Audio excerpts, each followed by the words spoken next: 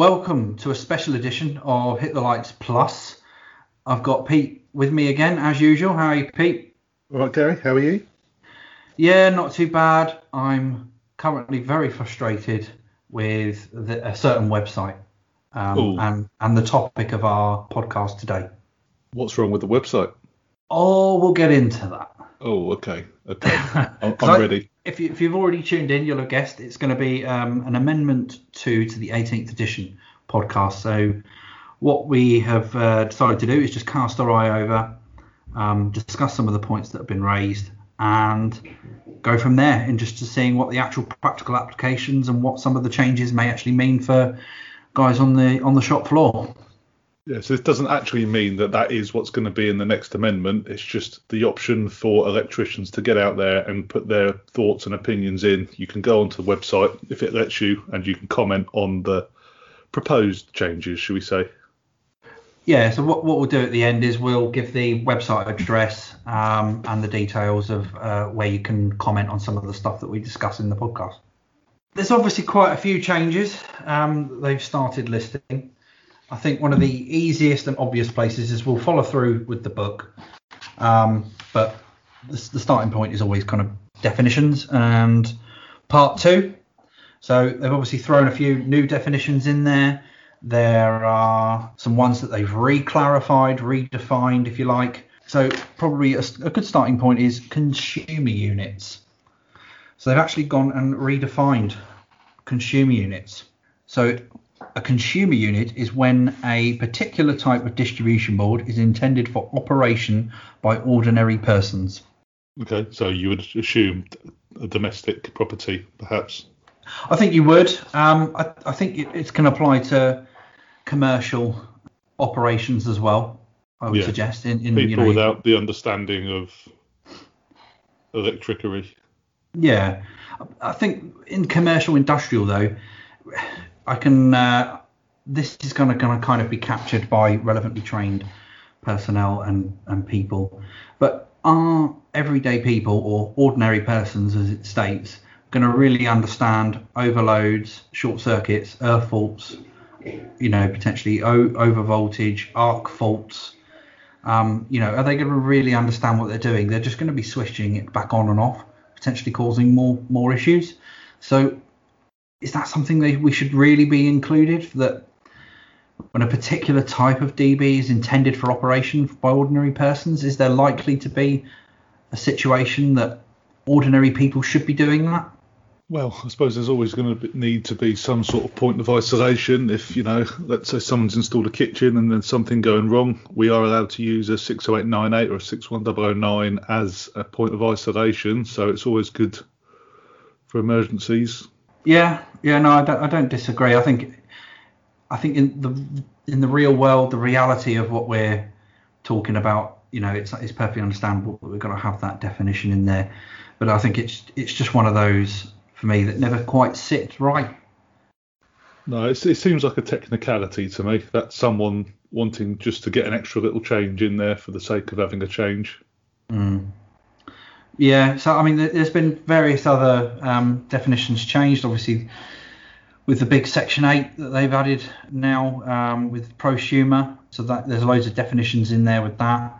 Other ones they've got in there is obviously all the various modes for prosumers. So the various modes that we'll probably discuss in a bit later when we kind of gloss over Section 8. Would that be something similar to like the island mode that we discussed in the EV podcast? It is, yeah. So, you've got island mode, singular, collective, shared. Those are all terms that have been added. They've also added the DSO term. Double socket outlet. Yeah, replacing the district network operator. Oh. So there's obviously a lot of smart metering and stuff that's come into the sections as well for management of networks. So that's all included within the regs now. Okay, so now we all start moaning about the DNOs, everybody. It's the DSO who's the people at fault. Yep, pretty much. Perfect, okay. And that's really the main highlights of definitions. I have one. Oh, go on then. There's the introduction of the abbreviation of a PEI. Yeah, there is. Yeah, so that's the to do with the prosumer, isn't it? Yeah, because when I first saw it, I thought, oh, protective air something. What's that? And then obviously read through a little bit. And yeah, like you say, prosumer electrical installation. Well defined. Thank you. It's almost as if I was reading it from a book. Or a crappy website. Oh, yes. So, I mean, moving on there. So, really, I think it's probably important to note for everyone listening that we're going to be glossing over probably quite a few minor changes and just focusing on the headlines so that we can cover it within a fairly short amount of time that you can listen to. So, we're moving on to Chapter 4. So one of the modifications has been to Regulation 411.3.1.2, which is a mouthful in itself, that the clarification around pipework and metalwork within a domestic property, if it's now entering with a PVC material, there is no requirement to provide bonding conductor. Is this the one where it used to say where the supply enters through an insulating section? That's correct, yeah. And everyone was saying, well, what constitutes an insulating section? And we never got an answer. Basically, yeah. So I think they've added some clarity to that, although I would strongly disagree that it should be stated so clearly that we don't need to bond it. For me, having extraneous metalwork in the house, I would like to see that potentially bonded, or at least clarification on the wording to say due risk assessment to be completed. Or obviously I haven't got that in front of me, but I'm pretty sure the wording states that where it enters through the income is of where it enters and it's non-extraneous, and then if it comes in plastic then goes to metal, you don't have to bond it. However, what we're saying is, what if it re-enters the ground at some point? Because it doesn't make that clear, does it? It seems to be one of those open to interpretation sentences. It does, yeah. I think even if it didn't re-enter the ground, there's a potential there, isn't there? There could be, because I mean, then you could be talking about the ceiling grid conundrum. What's that? You bond the ceiling grid. Christ, let's not go on. Well, no, I'm just, much of a tangent. Yeah. the next biggie, 421.1.7. Now this will be the contentious one, I assume, for quite a lot of domestic sparks, and that's the obligation or the requirement now to install arc fault detection devices, and then being mandatory for socket outlets and fixed equipment 32 amps or less, with the exception of where they can be omitted where loss of power causes danger. And they have given a few examples in there, one of them also being domestic lighting. Yeah, I think from a domestic point of view, the two I saw was obviously the lighting and the fire alarm circuit. Considering a lighting circuit is going to make up 50% of a house's wiring, potentially more if you've got lots of spots or something of that nature, do you think they should be omitted? And I think that to me, like, it's a contractual get out that it'll leave electricians the scope to omit it for that reason, and not necessarily for the reason that we're not going to have enough load to actually trip these devices. My understanding on how an AFDD works is that, first of all, no AFDD works the same because they all detect different types of arc.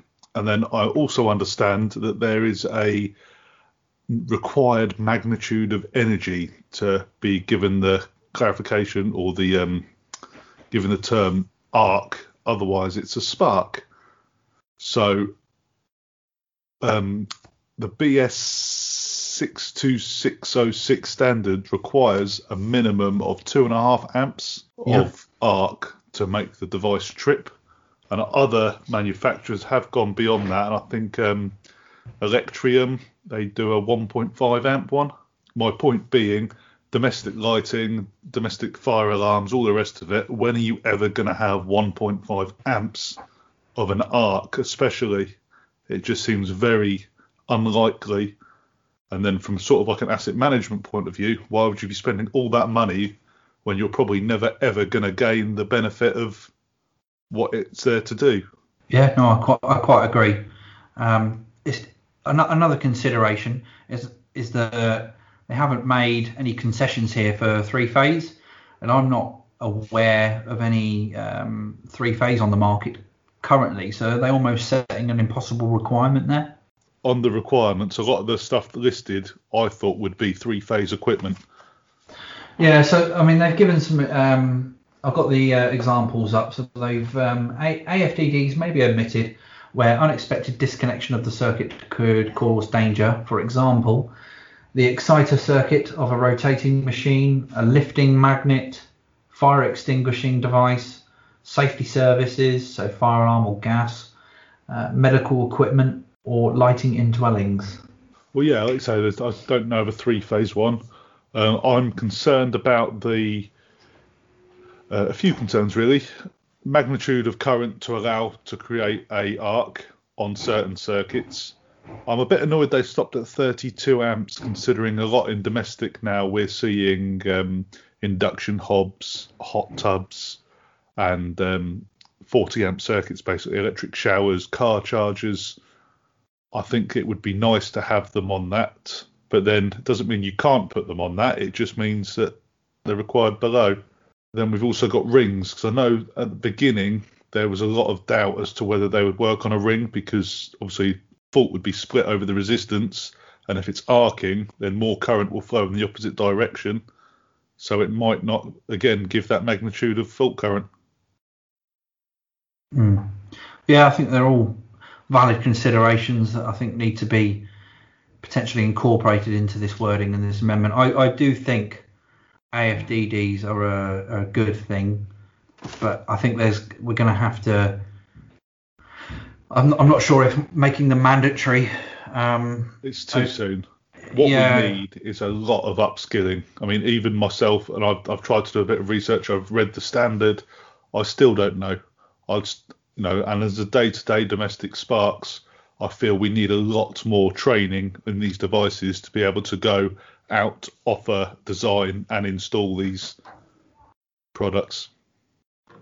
Yeah, definitely. I'd agree with that. And it probably brings up a valid point with everything that we're working here. How many colleges are going to have arc fault detection devices ready to go, let alone, consumable installations?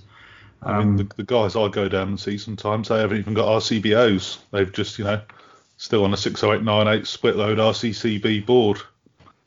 Yeah, so there's a gap there, isn't there, between how we're educating the guys and what's actually being completed out in the real world, particularly if this is mandatory. But yeah, unless you've got any other points, we'll probably move on from that one. No, the only point I'll say there is just because of the lack of training out there in the industry and lack of information, I can't see this one making it through to the final draft. And if it is, I'd be shocked and appalled at the powers that be. I'm appalled. I will. I'm going to write them a stern letter. Yeah, you reckon? Probably not. I'll get round to it. Some point.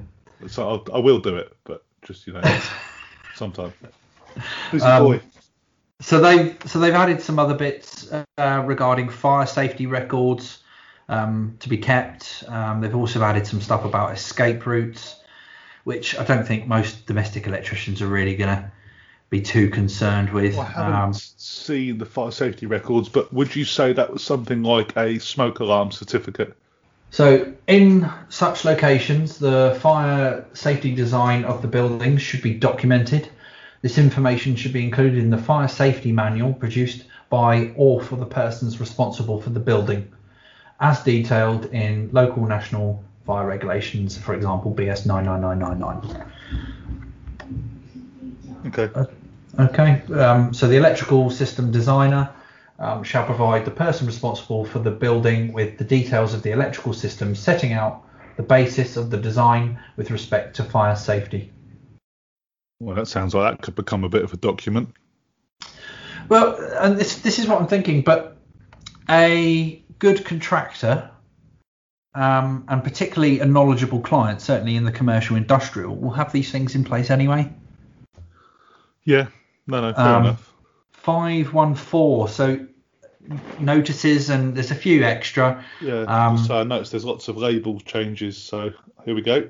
I mean, you could, if you want to shout out for this one, but I mean, the only one really of note that I've taken is DC colours within installations, and that label now being required. So I'm assuming if we have DC cabling inside of a property, you need to colour it so people know what it is. Like where we're going to have potentially stored battery storage systems, and we've got PV and all that sort of stuff.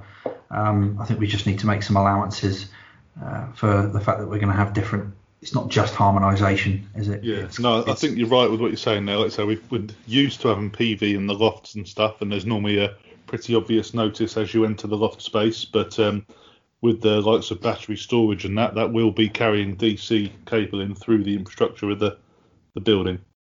Yeah. So it's probably a good notice to have. Moving on then, we've got the next one included is foundation earths for new premises. So they've stated that there will be a 20 ohm maximum, and that garages, sheds, etc., outbuildings do not require an earth rod. What's your thoughts on that? Sounds a bit vague, really. So new buildings. So let's say we're building a new house. We then need to get in at that stage and say, hang on, mate, I need some bit of copper or something in this because I need to have an earth electrode. But I know a guy who works with a lot of foundation electrodes, and they can corrode concrete. Is that true, Gary? So I mean, I can speak from the point of view of the water industry. So first off, we don't connect to reinforcement bars or rebar, whatever you want to call it. Typically, because it's considered to degrade the concrete. You know, concrete has a moisture content. It is, mixed with water, and will remain moist throughout its lifetime. And if you've got trickle currents and potentially even large currents at some points of time, you're going to degrade or wear the structure. Yeah, so, like an electrolysis or something like that happening. Exactly, yeah. And it's purposefully avoided in the water industry. And I can't help but think that if, for instance, on Tideway, we're following that rule and we need the project to last 120 years, what's the average property supposed to last? 60, 70 years in construction? Most probably last at least 100.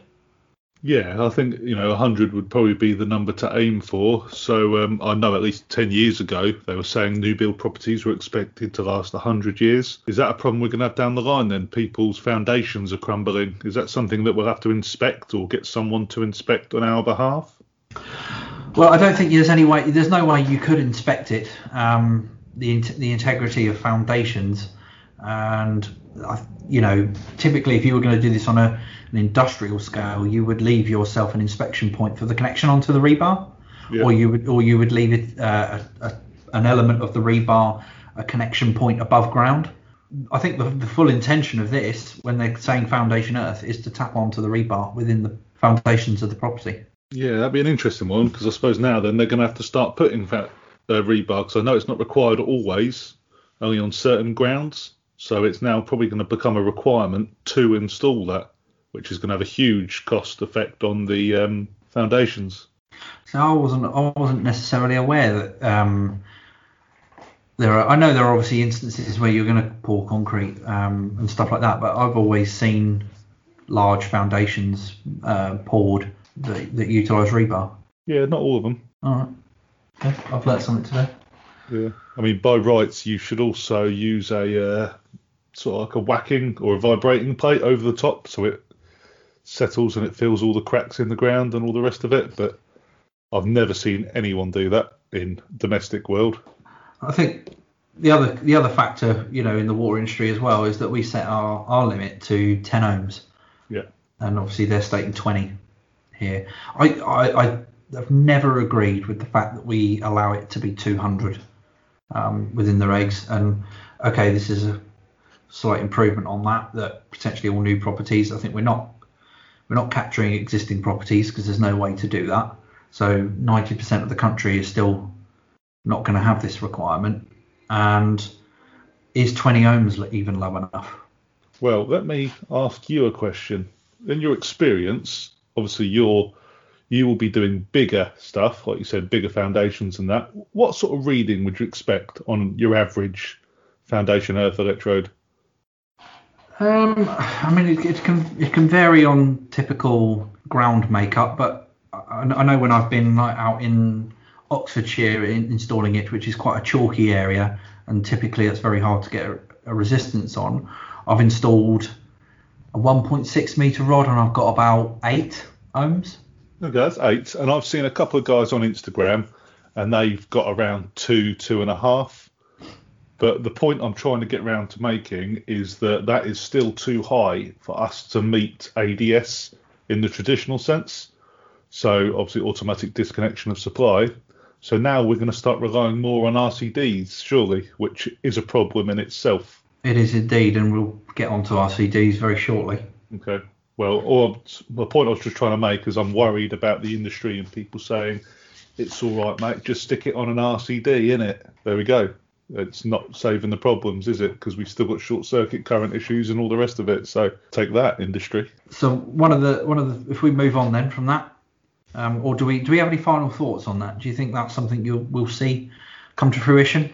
Yeah, I mean, there's been people talking about it now for a while. The network's had it really, isn't it? Let's face it, the network's really struggling, and with all the stuff that's going on, it's going to push the onus onto us as the installer. So if we can do that, it would be better, I agree. Expensive for the property owner, and I'm quite concerned about diverted neutral currents and trickle currents and that, because we've already seen now, even on a 16 mil or a 10 mil earth bond, you can have up to 20 amps flowing around on that.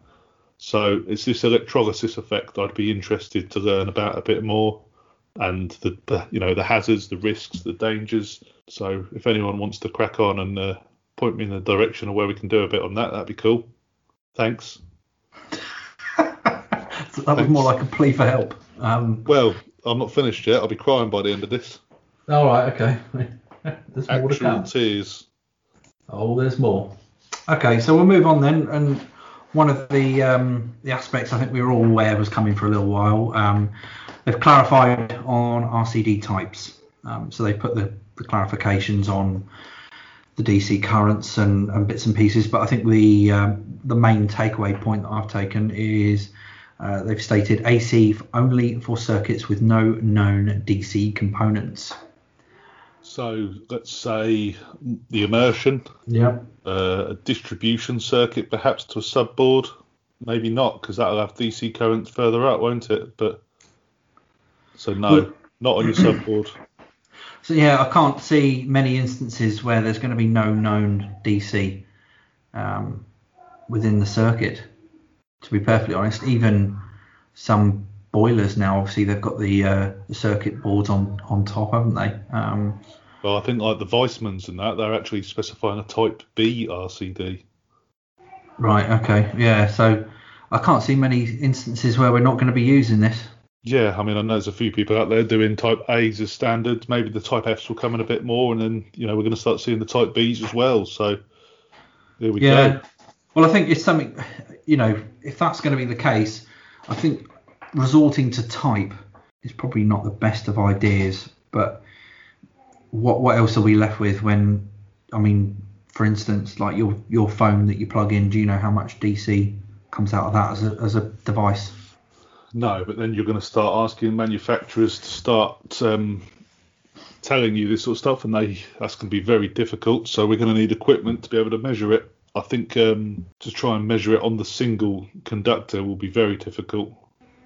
I know that, like the Mega have a clamp meter and the stuff, but it's not actually a true reading, is it? It's I think it's called the Hall's effect or the Hall effect. It's basically like magnetic induction or something like that. So it's a best guess.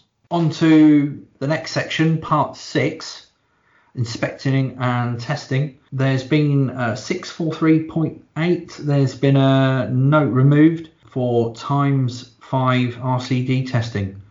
Yeah. Now, before I blow up, let's. So they've removed the note regarding RCDs. So I'll just read out the note that they've actually removed. Effectiveness is deemed to have been verified where an RCD meeting the requirements of regulation 415.1.1 disconnects within 40 milliseconds when tested at a current equal to or higher than 5 times its rated residual operating current.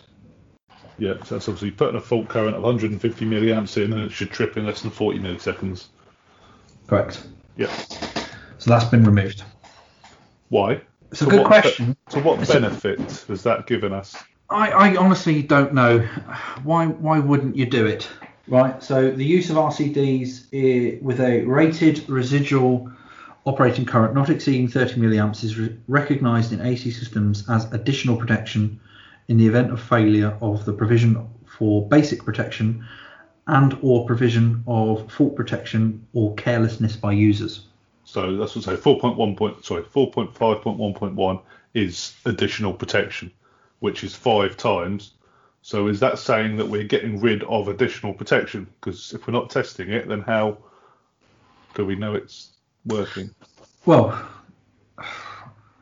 I honestly don't know. I think the basic forms don't seem to have the times 5 in, do they? No, they on the release of the 18th, they got rid of that and they just have RCD time, and then it's sort of down to us to explain which one we're testing to and to why. Because obviously on a TT you'd likely use it for faults protection, but on a standard TN system you'd be using it for additional protection. So, what's the outcome? I feel like it's taking away information of use to squeeze something else in elsewhere, I imagine. What potentially do you think that could be?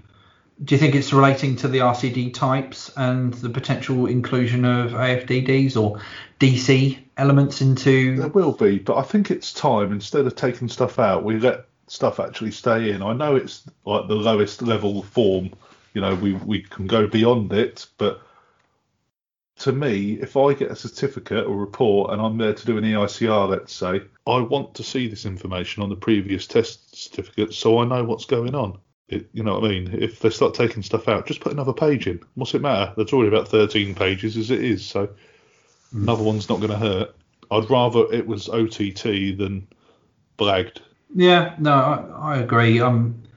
It's one of those, you know, you're taught, even, I remember doing in my AM2, part of the criteria was not to complete a compliant certificate, but it was to actually demonstrate all of the testing.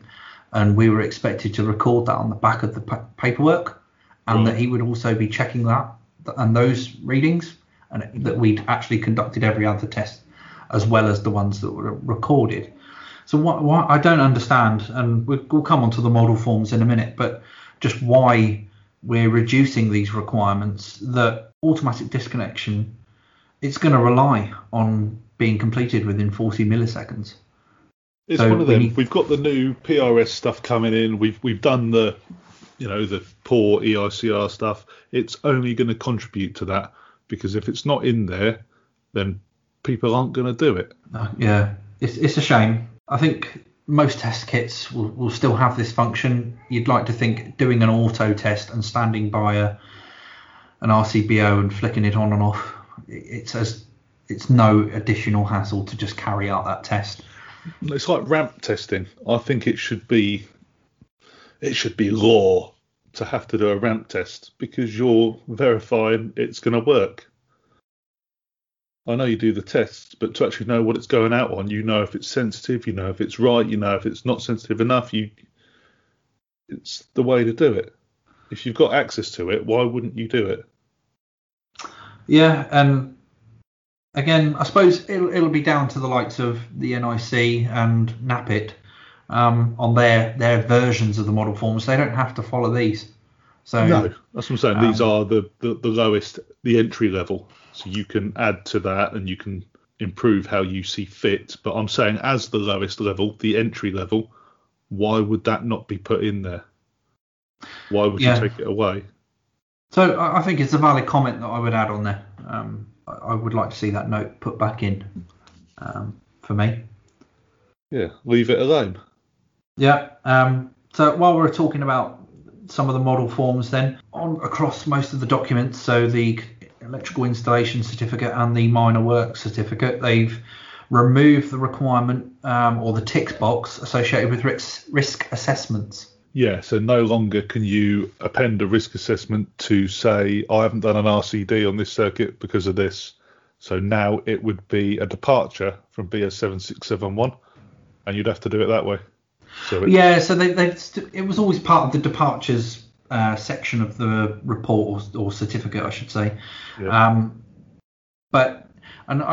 I'm kind of mixed about this one, because how many putting that box there invites or almost requires, if you don't tick it when you've done a departure, how many were actually completing those risk assessments where they were departing from the regs, other than stating exactly. And I think they've done that to potentially close the loop on contractors not ever completing that remit of work. How many people can actually complete risk assessments and stuff? Well, it's the understanding of what you're doing again, isn't it? It's down to, should we say, competency? Can we say that word? Is that swearing? Do you have to bleep that out? I think we can talk about it, but all right. So let me ask this. I'll put you on the spot a bit. Do you think you're competent to do a risk assessment? Depends what I'm risk assessing. And okay, so a departure. Take any departure you want. And do you think you could risk assess that? It depends, doesn't it? If I know what I'm on about, I'd have to have knowledge, and I'd have to be happy to stand up in court and say, I've done this and it is no less safe, and in most cases it would have to be more safe or more practicable to do it that way. So you have to value the safety. Safety's number one.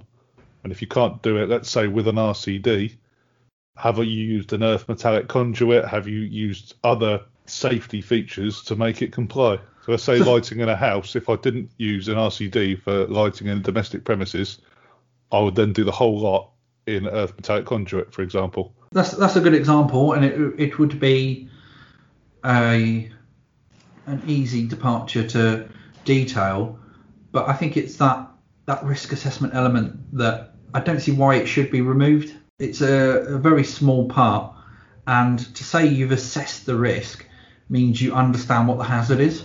Yeah. And I'm probably talking very commercial and industrial when I say that, and that it's utterly ridiculous for domestic electricians to think in that way, because it's just not the same environment. But maybe its intention was to do that, to stop people just using it as an scapegoat, and to actually make them do the risk assessments and note it as a departure. Otherwise, they'll just say this regulation says I can do it, and they'll use that as a get out of jail free card. So for me, I'd like to see that back in there. Me too. Leave it alone. Yeah. It's becoming a running theme. So I'm going to say this. There's been some positive changes to the model forms as well.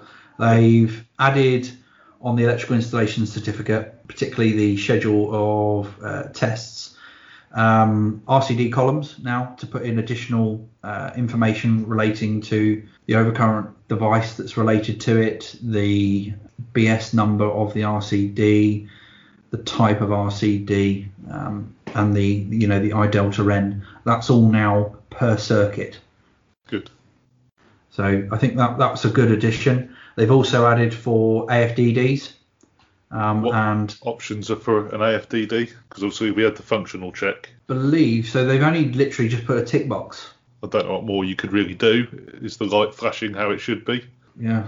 It's similar to SPDs, isn't it, with the green and the red window? I think they flash to suit, and if there is a failure of the AFD and they fail safe to become an RCBO or an MCB, there is a fault flash to suit. So it would be a visual check on how they are operating and if they've still got their AFDD functionality working. One of the other things they've added is the next inspection element. They've put number of years, and then they've left space now for you to add your reasoning. Yes. So that is a really fantastic little bit. Although I would suggest they've not left quite enough room. But no, what was it? Half a page? That should do me. Yeah. But yeah, I mean, this is it. You'd probably end up overlapping on the description, and the overview or something like that. But I think validating how long till the next inspection is a key part. I don't want to be seeing 10 years and blankets, blanket coveralls of satisfactory and it's okay for 10 years. How many years? 10 years. Why? Lim. I certainly hope to never see a limb in that section. Yeah, I think they've also added an outcome of inspections section, which seems it looked like an abbreviated version of the schedule of inspections. So all they've really done is summarised each section and made it an overall tick or NA. I'm really lost as to the point of that. So you're saying like you got the incoming supply, then you've got the earthing and bonding, then you've got the consumer unit, then the final circuits. That's just listed, and then they've ticked it or crossed it. Being an EIC, it shouldn't have any crosses. It's tick or NA. So what's the point of adding that minute section when you've got 4 pages already dedicated to that? All I can assume is quick reference, but why? Yeah, I'm lost on that one. No, they were doing so well at that last bit, and then they've gone back to, obviously the guy who was doing it was off the other day, and then he's back now. So that's some of the main changes, and then we hit the massive section, the new beast. We haven't done 7 yet. Well, there's a few changes, isn't there? The odd bits. There's some new stuff for underfloor heating cables and some bits and bobs, but problems. Nothing that's gonna make us lose sleep overnight.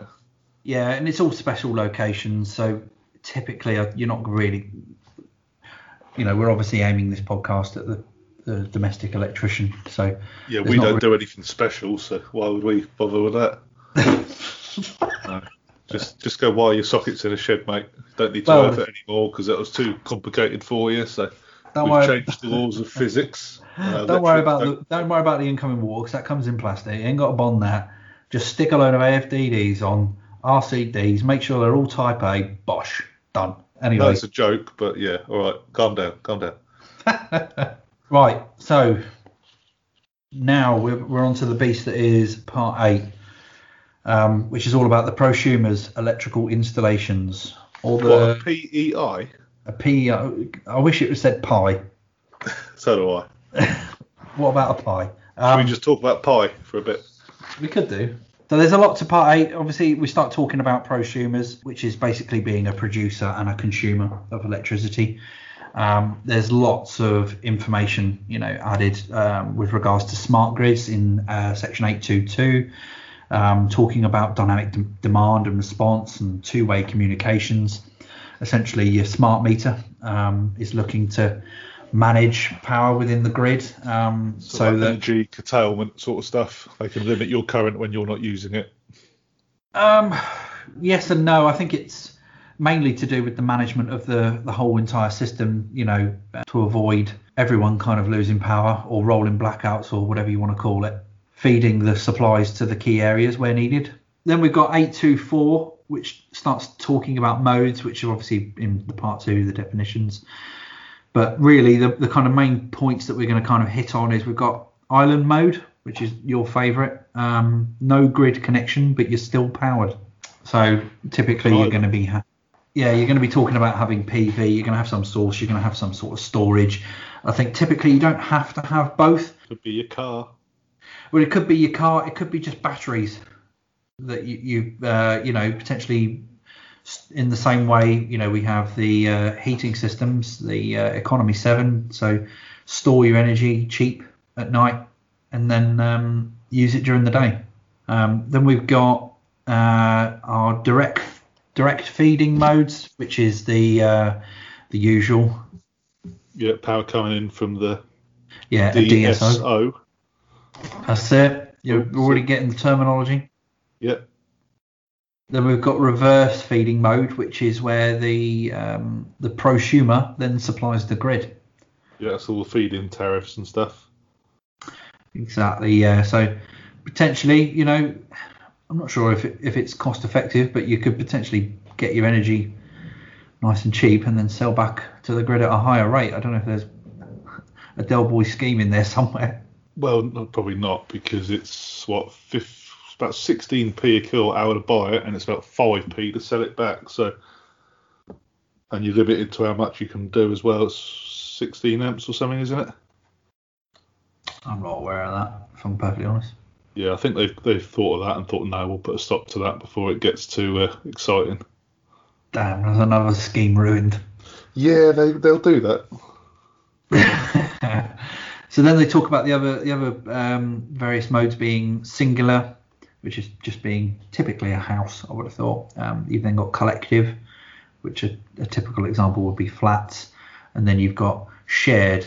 And I've never come across the shared example, and there may be examples in the UK of this, not that I'm aware of, maybe yourself, but particularly where a number of houses in a street are interconnected with their own production and storage, whether there was a communal PV install or potentially communal storage, battery storage or something like that. Yeah.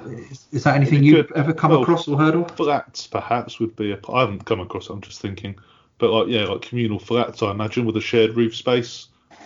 Something that they could all benefit from, perhaps. Yeah, and I mean it's an interesting thought, all of this.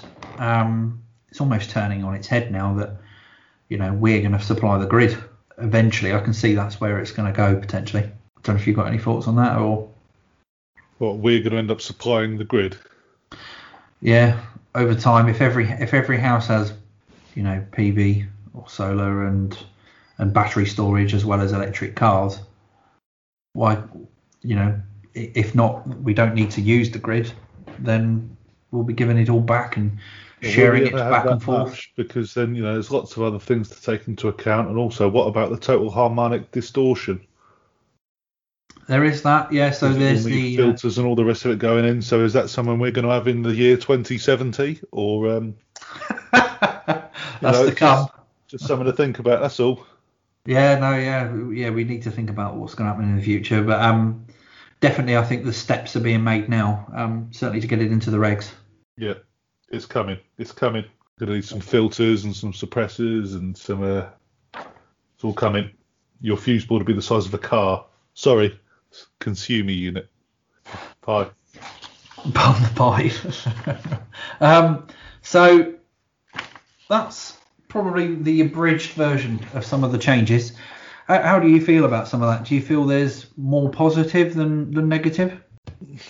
It's bitty. It's the same with every time they do it, isn't it? There's some things you think, oh, I like that, and other bits you think, well, why? And then there's just a few little changes in that. But it's one of them. What I'd like to know is what do you think's going to stay? What out of what we've just discussed do you think, I really like that, I'm glad that's here, and what don't you particularly like? I don't particularly like it, but I can see some form of the AFDDs becoming mandatory. I think they might need to clarify that wording a bit better.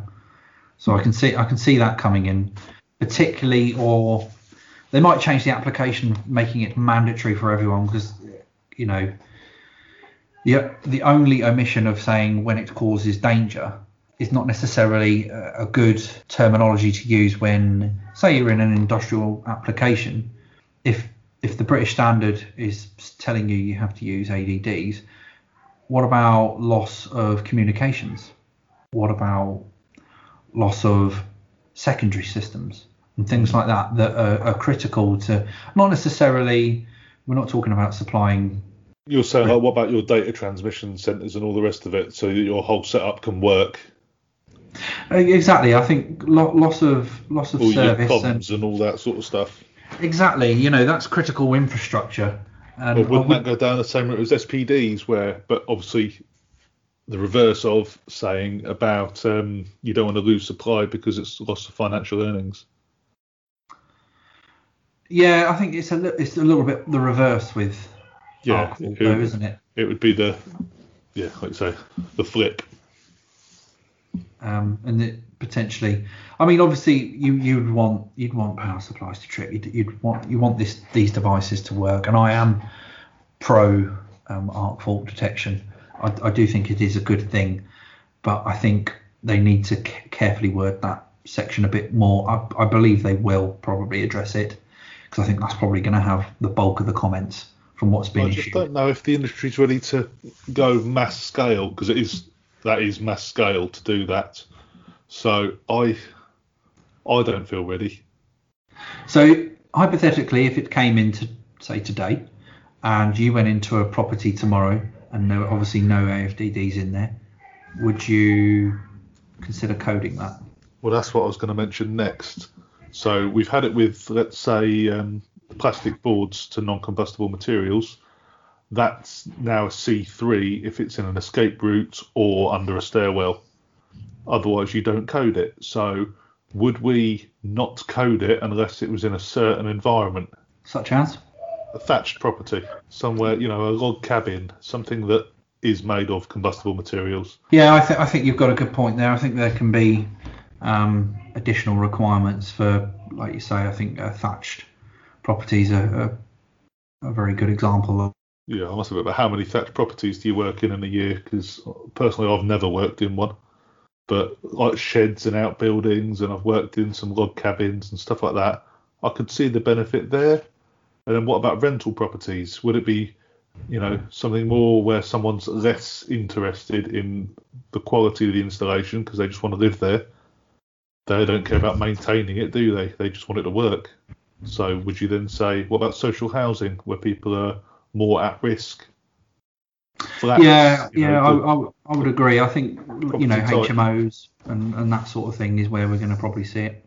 Yeah, like your standard domestic house, I don't see they're a good thing, but they're also really expensive. I'd like to see a massive pay decrease in them.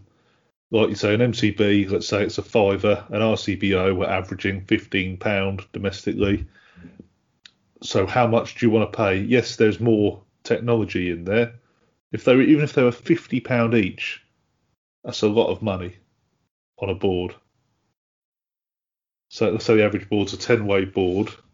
So you're putting another 350 quid on a board, plus more labour, plus more test equipment. Are we going to have AFDD testers coming out? And I also think that they're developing ARCs, so they can't, as technology comes out, they have to sort of differentiate between an ARC, what is an ARC, and what's expected. Mm-hmm. So what do you do then? Yeah, do we have to buy updated ones, or can we update the firmware, or what goes on? It's scary. It's not happening. There's no way. They just can't bring them out. That's something to bring it out to scare us all for a bit, and then maybe it'll make people start to think, I should start listening to people about AFDDs. I just can't see them pushing it through. Certainly, until there's a 3-phase on the market, it's an impossible requirement, isn't it? So. Yeah, exactly. And then I'd still like to know why not up to 40 amps. I know everything seems to be up to 32, but when you've got all these induction hobs and you've got range cookers, you've got electric showers, you've got car chargers, that's where I'd like to see them first. Well, I think probably moving on. Another thing I think we will see is the foundation earthing. I think that's quite a simple one to do for new builds. Yeah, it's just trying to get the point across to Mr. Builder that he needs to put reinforcement bars and all the rest of it into his foundation, and he says, no, I don't. And then what you do? I don't know. Argue with him. Yeah. You need a retrospective solution as well, I think, moving forward. Yeah. So there's your multi-million-pound idea. If you would like to go away and work on that tonight, we'll patent it in the morning. Yeah. I'm sure there's enough of that that already exists. And what about all the prosumer stuff? Do you think we're going to see all that come to fruition? I'm excited for that. That's sort of boring, geeky stuff that I get all excited about. I love it at the minute. You've got all the like the PV feeding into the battery storage, which all feeds back. It's like almost proper engineering, isn't it? So I actually want to look into the PV stuff myself. One of the things we said at the start. So the website to actually go to is standardsdevelopmentbsigroup.com, and if you register for a free account on there, they have, in a loving manner, split the chapters down into 4 different sections, and you can upload and actively comment on each of those sections. So if there's anything you've heard today, please go to there that you disagree with, read the defined wording, don't just rely on what we're saying, get the information firsthand, and comment away. Yeah, and it's worth noting as well, don't try and do it on your phone, don't try and do it on your iPad or your tablet, because I've had no joy on that at all. If you do go on a laptop or a PC or a Mac or something, it still tests your patience. So just be aware. I think, you know what, we'll leave the podcast on this note. I think whoever has decided to do this now, early on when this came out, obviously we were all aware of the date and the time it was all coming out, and I initially logged on the day that it was to be released, and there was no download link. So I rang BSI and said, look, what's happening? They told me that there was a 2-week delay due to COVID, that there potentially wouldn't be any extension of the time period for commenting, which obviously made me very cross, because I started thinking about conspiracies. Literally within 5 minutes of that, the link appeared. Then later that day, it disappeared and turned into 4 different sections, probably because loading it all on one page, it crashed every time. And even in the quantities that they've shared these pages, it's incredibly slow and painful. So what I would like to say is with all the technology, and particularly, I'm going to aim this at the IET, as the leader of the Institution of Engineering and _Technology, can we not move into the 21st century and find a better method of sharing an amendment? Hear, hear. And we'll leave it there. Thank you. Hopefully that was useful to some of you, and thank you for listening.